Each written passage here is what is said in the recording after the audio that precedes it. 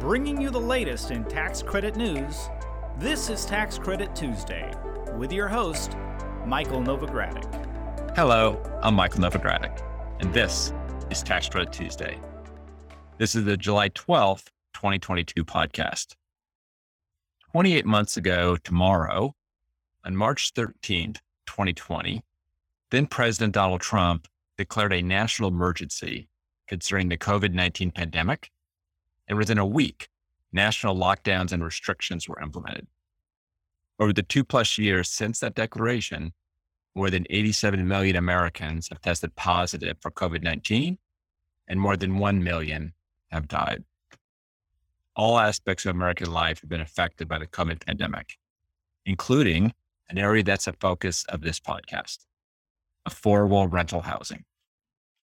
At the outset of the pandemic, owners and operators of low-living tax credit properties were concerned about keeping their tenants safe, but also about how rent collections would be affected as many workers were forced to stay home. There were many unprecedented variables affecting housing credit properties and their tenants, including eviction bans and varying sources of government financial aid. Over the past 2 years, many of those questions were answered with respect to government financial aid, which included rental assistance. We also now have enough data and anecdotal information to better understand what happened during the height of the pandemic and how that should inform affordable housing stakeholders going forward. To gain a deeper understanding of what happened and assess where we are and what's next, Novogradac has published a special report on low-income housing tax credit properties and the COVID-19 pandemic. The report is entitled Resilience and Responsiveness: How LIHTC Properties Weathered the COVID-19 Pandemic and What to Expect in the Future. Blair Kinser, my partner in Novogradac's Washington, D.C. office, is the lead author of the report, and he joins us today. Blair is a leader of the company's Government Consulting and Valuation Advisory Service Group, or GOVAL. Blair specializes in market analysis and appraisal in a variety of tax incentives. He's also the author of our annual Affordable Housing Operating Expenses report and has been a guest multiple times to discuss that report as well as other data-centric issues. If you haven't done so already, please be sure to check out an episode we aired a few months ago on March 8th. Blair and I discussed how the pandemic has affected the analysis of low-income housing tax credit rental markets. I'll share a link to that episode in today's show notes. Now, in today's podcast, we'll discuss the special report. Blair will share some of the high-level conclusions from the report. Then we'll drill down to discuss the insights that affordable housing operators and underwriters should take away from the 2+ years of operation during a pandemic. I think you'll find some of the details surprising, and other information may confirm what you already believe. Regardless, this is important information that any stakeholder in an affordable housing property should know, and we're looking forward to digging in. There's a lot to talk about today, so if you're ready, let's get started. Blair, welcome back to Tax Credit Tuesday.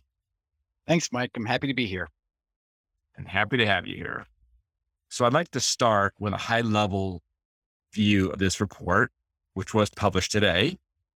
Please share what is in the report and why this report is must-reading for housing tax credit owners and investors. Sure, Mike. I think we wanted to accomplish was create a document, a compendium, if you will, that kind of talks about not only the history, the historic impacts, the effects of the actual COVID, but what might be lasting effects, what we might be able to look forward to in the coming months and years. We have chapters on occupancy, income limits, rent, operating expenses, changing demographics. It's a source of the combination of data from both Novogradac and interviews with low-income housing tax credit stakeholders. We're hoping that the chapters give us insight into what happened, but also what's coming and how stakeholders could take that information and modify their understanding and behavior. So we're going to get into some of the key takeaways later in the podcast, but I thought it'd be useful if you started by sharing with our listeners some of the big picture themes in the report. So what are some of the biggest storylines that are covered in the report? Sure. The three biggest, I would guess, or I believe, are first, occupancy. It stayed high, more than 98%, despite the fact that many tenants were at least temporarily out of work Also disruptions in releasing units that might be vacant. Rent remained relatively stable. Rent receipts, while definitely impacted, were surprisingly solid. Obviously, stimulus payments had a significant impact on that, but we'll talk a little bit more about that as we discuss the topic. Finally, demographic changes. Personally, I'm still shocked about the labor participation rate and where we are today with that, but it dropped dramatically. Obviously, unemployment went up and then returned to relatively normal. We also had the smallest population gain in a nation's history. I think that is something that is going to be a discussion point going forward as we're trying to figure out the demographic change. So you noted the high occupancy rate, and beyond just occupancy, the surprisingly high rent receipts. Now, I emphasize surprisingly high because at the start of the pandemic, there were significant concerns about rental collections. In fact, Todd Crow, an executive vice president at PNC Real Estate, and I co-wrote an article expressing these concerns. In the article, we said that rent receipts would drop. And then we went on to wonder how far and how long they would drop, that was the real question. And in the article, we had noted several factors that would affect the depth and the length of the decrease in rent receipts. So based on the report, rent receipts didn't drop as far as certainly many feared. What are some of those factors that the report identified that limited that depth and possibly the length of the decline in rent receipts? I think you and Todd were spot on the concerns. And I think that I heard that echoed by many, and we reflected that in the report. Many stated that their concern was fundamentally based on looking at the jobs that many of their tenants held: retail, restaurants, hospitality, and tour and travel. One of our respondents also mentioned that the thing that they kind of didn't anticipate was the fact that many of these tenants also worked in healthcare and worked in grocery stores and in transportation. So it became more of a mixed bag. And I think that is one thing that was a little bit of a surprise to some property managers on the micro level. I think also at first, early in 2020, it was unclear how the government, state, local, and federal were going to react. I think obviously it ended up being a confluence of robust action, including eviction moratoriums and that directly affect operations. But this again, the significant. Finally, I think the other thing that was a mitigating factor, and one that I know the industry is very proud of, is the performance of property managers, both in being flexible in their job, but also helping tenants access some of this and helping them to remain in place during COVID. I think those are the big mitigating factors in my mind. And when you think of these factors, we then can maybe be a little more granular and think about the different types of properties and the effect of the pandemic on categories of properties based upon tenant types. So you have senior properties, and you have family properties, and you have properties with Section 8 tenants. Any insights in terms of the performance of those different categories of properties? Sure. And it's something that I've always been very interested in, is because when we talk to property managers, one of my favorite topics is if you ever find, and often you do find property managers who have managed both senior and family properties and who have managed mixed income as well as strictly rent subsidized versus strictly tax credit. And I've always enjoyed the conversations with someone who manages a senior property versus someone who has previous experience with a family. And I think that those old conversations came back full throttle in this, because a lot of the challenges that seniors face normally were exaggerated. The fact that they tend to be isolated from family and support networks, that increased dramatically. The fact that sometimes they're not as quick to adopt new technologies, that became a significant issue for property managers to address.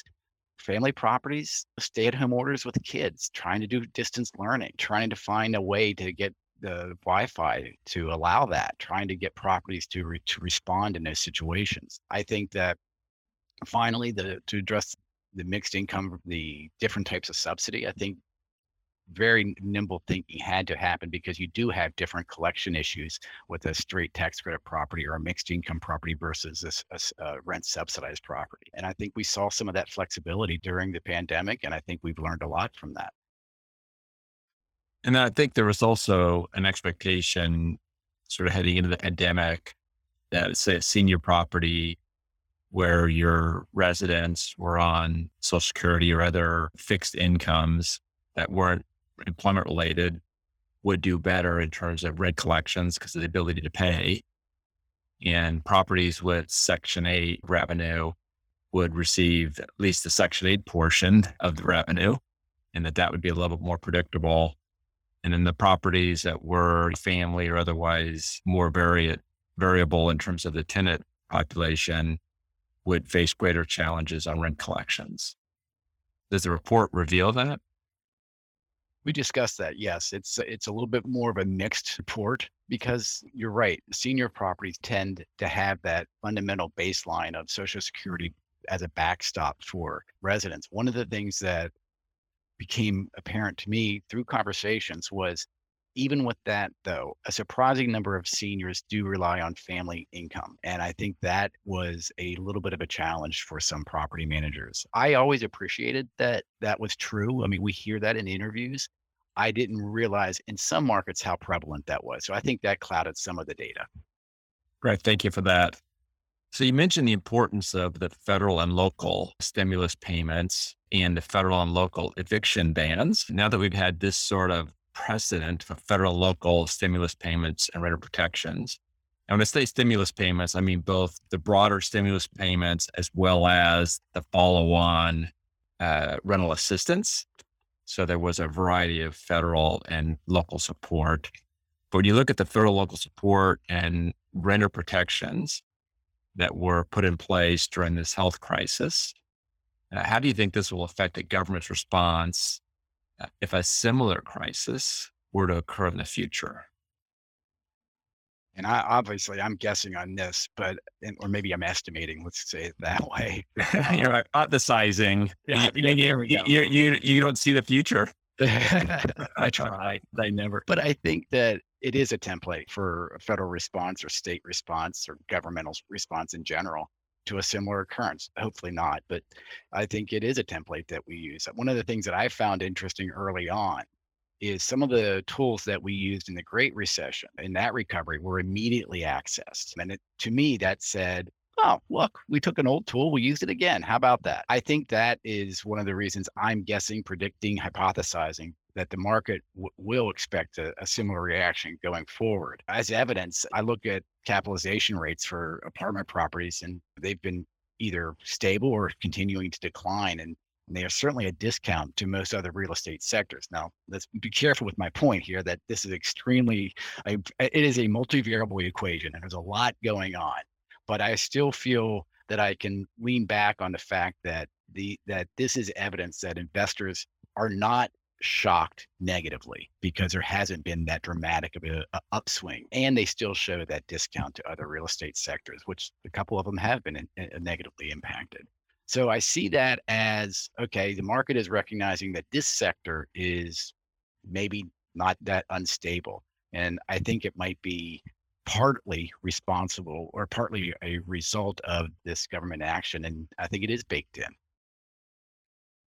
Right. So I think what you're saying there is that over a longer term basis, the comparative capitalization rates at different classes of property, that the affordable rental housing, or just rental housing in general, maybe affordable rental housing more specifically, is now favored among investors. And you might see a more enduring effect on the capitalization rates of affordable rental property as compared to other assets. That's exactly what I was trying to say. Okay. So let's get to something that I'm sure listeners have been waiting to hear, and that is takeaways from the report. The report obviously documents a lot of what happened, and history is always sort of important, but it's also what can we learn from it. So let's start with operators of properties. So here I mean developers, property managers, and others. If I'm in that group what lessons from the pandemic should I take with me going forward in terms of affecting my behavior going forward? Either continuing to do something I didn't do before the pandemic and now I should keep doing, or what the pandemic taught me I should do in the future. Sure. I think there's three huge takeaways. I think the first is flexibility in engaging with tenants. I think we learned, or the property managers more specifically learned, more efficient ways to process and collect rent. They learned ways to actually assist tenants who might need additional help in getting access to subsidy or getting access to rental assistance. And we talked a little bit about that with seniors in particular. I think also leasing units that are vacant became a focus of technological change and flexibility, figuring out how to do that virtually, how to even sign a lease virtually. I think those things, that flexibility, that engagement with tenants is a big takeaway in my mind. I think the second point I would make is the aggressive adoption of technology. And we'll discuss this a little bit later because I think that is a big focus of many property managers or asset managers. There's been some real focus on getting Wi-Fi into properties, but also property managers, again, adopting technology. I think the final point is more of a look forward because of operating expenses. I think that concept and I think you layer on top of this the inflation that we are recently experiencing. It's a bit unsettled. And I think that's going to rear its head in budgeting. There is no doubt some maintenance backlogs. When I walk with, sometimes I get the opportunity to walk with the maintenance guys or men and women, and sometimes it's a property manager. When it's the maintenance, it's kind of a different look. They don't ever think of, oh, we never didn't have a backlog. And so you mentioned, oh, there's going to be a backlog. And they look at you like you're crazy because like, no, I've always had too much to do. So it's a bit of a mixed bag. I don't want to put too much import on that issue, but there's clearly going to be a maintenance backlog. I think we talked about this, the receipts, the rental receipts. Delinquencies are a major concern. I think we're watching as the eviction definitely created a backlog. There's no way around that. I think if you're currently analyzing a property in a tenant-friendly environment, that's a long process and it's an expensive process. And sometimes those costs cannot be recouped at all. And I think I'm hearing from investors, I'm hearing from lenders and developers that they're getting a lot of focus of, okay, particularly if it's an ACC rehab, here's the current delinquency. Why is that going to go down? What is the future of delinquency? I think that's a big focus going forward.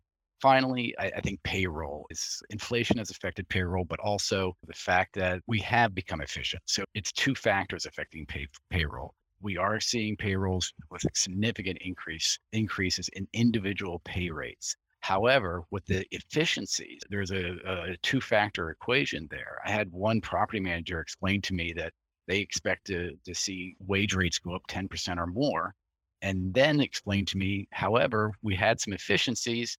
And so when you layer in the efficiencies, it's actually going to be around a 3% increase. And so I get worried that, oh my gosh, he just said 10% payroll increases. That's significant. And then the other part of the equation comes in. So going back to the repairs and maintenance, how the concern over the backlog, I also want to weave in some other information into that and not get myself too worked up.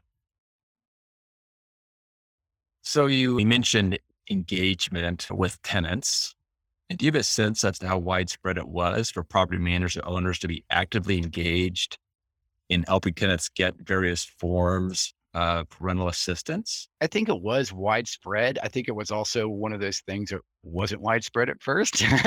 And as the delinquencies maybe stacked up or as they saw problems, I think that definitely became more widespread. I don't think it's universal. I hear some of my visits, the property managers still trying to figure out some of these issues. But I think for one thing, I'll be fair. We spoke recently at NCSHA and Bud Clark was saying that this is something that we're lauding as an industry, that we were able to help these tenants stay in place and stay in place safely. So I think that we are telling ourselves that this was important. And I think that it's fair and to congratulate ourselves. I think it's definitely the feel-good story of part of our report. But I do think that it's not universal. And I think it bears repeating that this level of engagement was beneficial and it might be something to learn from going forward. Great. Thank you for that. Let's switch now to the effect of the pandemic on underwriting housing tax credit properties in the future. This is certainly something investors, syndicators, lenders, state housing agencies, and many others are thinking about. So what do you think they should take away, or as we look at underwriting properties in the future, that we should take from this report when we look at future investments and loans? Someone who does market studies, I always react, pull away from large, broad comments about markets, but I'm all in on demand almost universal. It was extreme prior to the pandemic. It certainly continues to grow in 2022. Obviously, a slight downturn in additions during the pandemic only exacerbated that. But it's very obvious to me the refrain that we have affordable housing crisis, while true prior to the pandemic, is still true. It was true during the pandemic. So demand is almost universal. I think when I think in terms of demand, I think about that occupancy stability and predictability. I think that level of demand creates that level of expectation that occupancy can be stable and predictable. I think we saw that. Now, in terms of rent, the thing that I want to slow down a little bit on the optimism is, the experience in many unrestricted housing markets and other real estate sectors was negative. We know that. I don't think that we saw that much of a negative impact in terms of asking rent and somewhat collected rent, but asking rent in most of the markets that we look at. I think most of our measures show that tax credit properties, affordable properties, were able to either keep stability in that rent or even some minor growth. So of course, rent and occupancy performance was aided by subsidy. There's no arguing that. But I think there is what I've heard from some stakeholders, a clear realization of how important homes are to tenants and how that reflects itself in the ability, the willingness, the challenge of paying rent, but also staying in place. However, going forward, I'm a little bit more cautious about projecting significant rent growth. Clearly, 2022 AMI and the calculation formula a little bit removed from the direct effects of the pandemic. So we had this large increase in max rents. I think that we have to recognize that going forward, there's some data problems with the census. They've recognized it. They've attacked the issue. I think we also have to understand we have this brief recession, and I think that we will see impacts 2023 and beyond that I'm not willing to be extremely optimistic about. And so I'm pulling back on that optimism in terms of aggressive rent increase expectations. We may not be getting maximum rent as often as we once were. I do think now I want to go back to my market mantra of everything's local, that some markets are not going to be able to achieve max rents as they were maybe in the past. Finally, I think demographics have changed. I mentioned labor participation rates. That I think is important, but also changes in employment. We see McDonald's is constantly trying to hire people. I also realize that when I do field work, I go into McDonald's and get my Egg McMuffin and coffee. Oftentimes I'm entering it in on a computer screen and picking it up, and the person behind the counter simply says hello. I think that issue is yet to be solidified. I mean, we've always talked about automation and how that's changing the face of employment. I think it's certainly something to consider in this situation as well. Thank you for all of that. There's a lot to sort of unpack there. And let me just note to our listeners, you did mention the 2020 census data problems. And as you know, Thomas Stagg, a partner of ours, is working pretty aggressively on trying to come up with the potential recommendations to HUD as how to deal with that gap for the income limits for next year.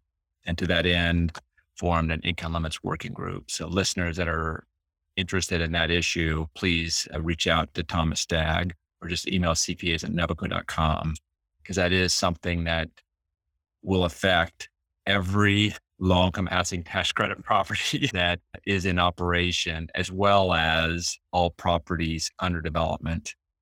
So it's a pretty significant issue and something that we're very focused on at Novogradac, thanks to Thomas Stagg's leadership and yours, Blair, as well, on our evaluation groups. So we've talked about an overview of the special report and what operators and underwriters should learn from the COVID-19 pandemic, as well as, so we've talked about both operators and underwriters. Anything else that you think listeners should know from the report? I'm going to double down on the technological issue. Sometimes I've been called a Luddite. Sometimes I'm referred to as a slow adopter of technology. So that's one of the things that I've really been remarking on a lot to my clients, and we've been discussing. And we've already talked about the contactless leasing, the rent payment and such. But I think also the addition of Wi-Fi is becoming very focused on by many people if properties don't have Wi-Fi. And this is both for rent subsidized properties and tax credit properties. A contributor to the report, Shannon Tudor, talks about adding Wi-Fi to a senior property and how important that was for them to maintain connectivity to family and healthcare providers. I think that was something that I found really very interesting, and B, again, I think that the adoption of technology, the agile adoption of technology, I found very impressive. I think that in general, Alan Feliz, another contributor to the report, stated that his quote was, "Big events come to you and sometimes you expect the worst." And then he takes that point and he says that between the federal response, the state response, the eviction moratorium, and also local owner operators keeping residents safe and keeping things going, it's like he says, "I'm amazed." He said this actually worked out, and he's a very positive statement. So I think that I don't want to hurt our arms by patting ourselves on the back, but I think that this is a nice message for the program that yeah, did we have help along the way? Of course we did, but it's a nice story to tell. Now, those are all very good points. And I do think the fear did help. The fear of what could have happened helped motivate efforts to keep it from happening, which I do think obviously some of the greater fears, fortunately, were not realized, but it is helpful to be cautious. Always. So I will share the links to both of the previous podcasts that we've done in the course of this podcast. We'll share links to those in today's show notes. We'll also share a link in the show notes to the report itself, of course. And let me just emphasize, this report is going to be a great resource for us for an indefinite amount of time to understand what happened, but more importantly, to help inform decisions going forward. So Blair, please do stick around for our off mic section, where I get to ask you some off-topic words of wisdom, or get some off-topic words of wisdom from you on things that aren't directly related to affordable housing. To our listeners, please be sure to tune in next week. My guest is going to be my partner, Tom Boscia, from our Cleveland, Ohio office. Tom will be here to discuss the process that developers of historic properties have to engage in to raise investor equity from historic tax credits. In particular, Tom's going to review the key steps in obtaining, evaluating, negotiating an investor term sheet. The term sheet is a critical part of raising equity from a tax credit investor. Tom will discuss the importance of not simply looking at the equity price per tax credit dollar. Tom and I will discuss both financial and non-financial considerations of term sheets, as well as how to take a closer look at provisions that you might not know are negotiable. If you work with the historic tax credit, this will be a must listen to episode. The episode will also be useful if you work with other tax credits, as many of the issues and considerations we discussed regarding historic tax credit term sheets overlap with other term sheets for other types of tax credit equity financing. You can make sure that you're notified of that episode and each week's episode by following and subscribing to the Tax Credit Tuesday podcast. Go to www.novoco.com/podcast to subscribe to and stream the show on our website. You can also follow or subscribe to Tax Credit Tuesday on iTunes, Spotify, Google Podcast, Stitcher, and Radio Public. So now I'm pleased to reach our off mic section, where listeners can get some off-topic advice and words of wisdom from our podcast guests. So Blair, I did say this would be off topic, but this one is actually a little bit on topic. This podcast has been about the pandemic. So the pandemic has also changed a lot of how we do our jobs. So I was wondering what the biggest change for the better that's happened to you professionally because of the pandemic. I think it's a two-phase answer I'll give you on this. The first part of it is that I think I have a greater appreciation for the need and the benefits of having a flexible work environment, having people that are allowing or not allowing, but encouraging people to do what's best for them in terms of when and where they work. I never was a clock watcher, and I never really saw the need for that silly FaceTime thing. But I think I've definitely learned that people can be very productive while not sitting at a desk in an office. And I think the second part of that is, however, you have to also be very disciplined that you get away from work. In other words, now that work can permeate everything, that you still need that time away. I know that I've struggled with that personally, but I have really tried to respect people's distance when they need that time away. So I think it's a little bit of a twofold answer. allowing ourselves to be physically flexible and where people work, but also making sure they understand that they need their time away, regardless of where that might be. I like that. So on a little bit more traditional question I'll ask at this part of the pod, if you could go back in time and give the 25-year-old Blair Kinser some professional advice, what advice would you give yourself? It's funny. I tried to answer this question when I thought about it originally is about professional advice. And I can't split it from personal advice because I see us as leaders, we're entwined. That's entwined with the people who we are as a person. And so I started thinking about, so what would I tell my 25-year-old self in general? And I realized that I would probably tell myself, just relax, be yourself. It's all going to be okay. And then I realized that's exactly what my dad said to me. And I didn't listen to him, so I probably wouldn't have listened to me either. And I realized that's what I'm telling I think I was a little too wound up, and maybe still am a little in some ways. But I also would say I'd steal something from my wife, who's an athlete. And she tells her kids and their adults that she coaches that keep your thoughts on you. You only control you. So you work every day to make yourself better. You are your competition. How the person runs beside you is not within your control. What's in your control is how you train every day. So I would try to give myself those messages of, you know what, just relax. It's going to be okay. Focus on yourself. And then I'd probably get ignored. You ignore yourself. I like that advice. I like the advice that your wife shared, because in raising our kids, we've always emphasized their focus on their own individual effort. And that's all that you really can control is your individual effort. You can't control all the outcomes of that effort, but you can control the level of effort that you put forth. And we've always tried to raise them and praise them based upon their level of effort as opposed to the outcome, which can be challenging, right? To not have it be an outcome-based metric. But there's so much of outcome that is beyond your control that it's not healthy to be focused entirely on the outcomes. Obviously, the outcomes might redirect your efforts. There's certainly some level of causation. It's more than just correlation, but it's certainly not clear that you'll get a certain outcome with a certain level of effort. Well, thank you again, Blair, for joining us. And to our listeners, I'm Mike Novogradac. Thanks for listening.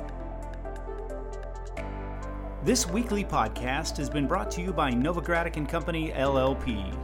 Archived podcasts are available online at www.novoco.com/podcast or by subscribing to the Tax Credit Tuesday podcast in iTunes. You can find related links referenced in this podcast in our show notes at www.novoco.com/podcast.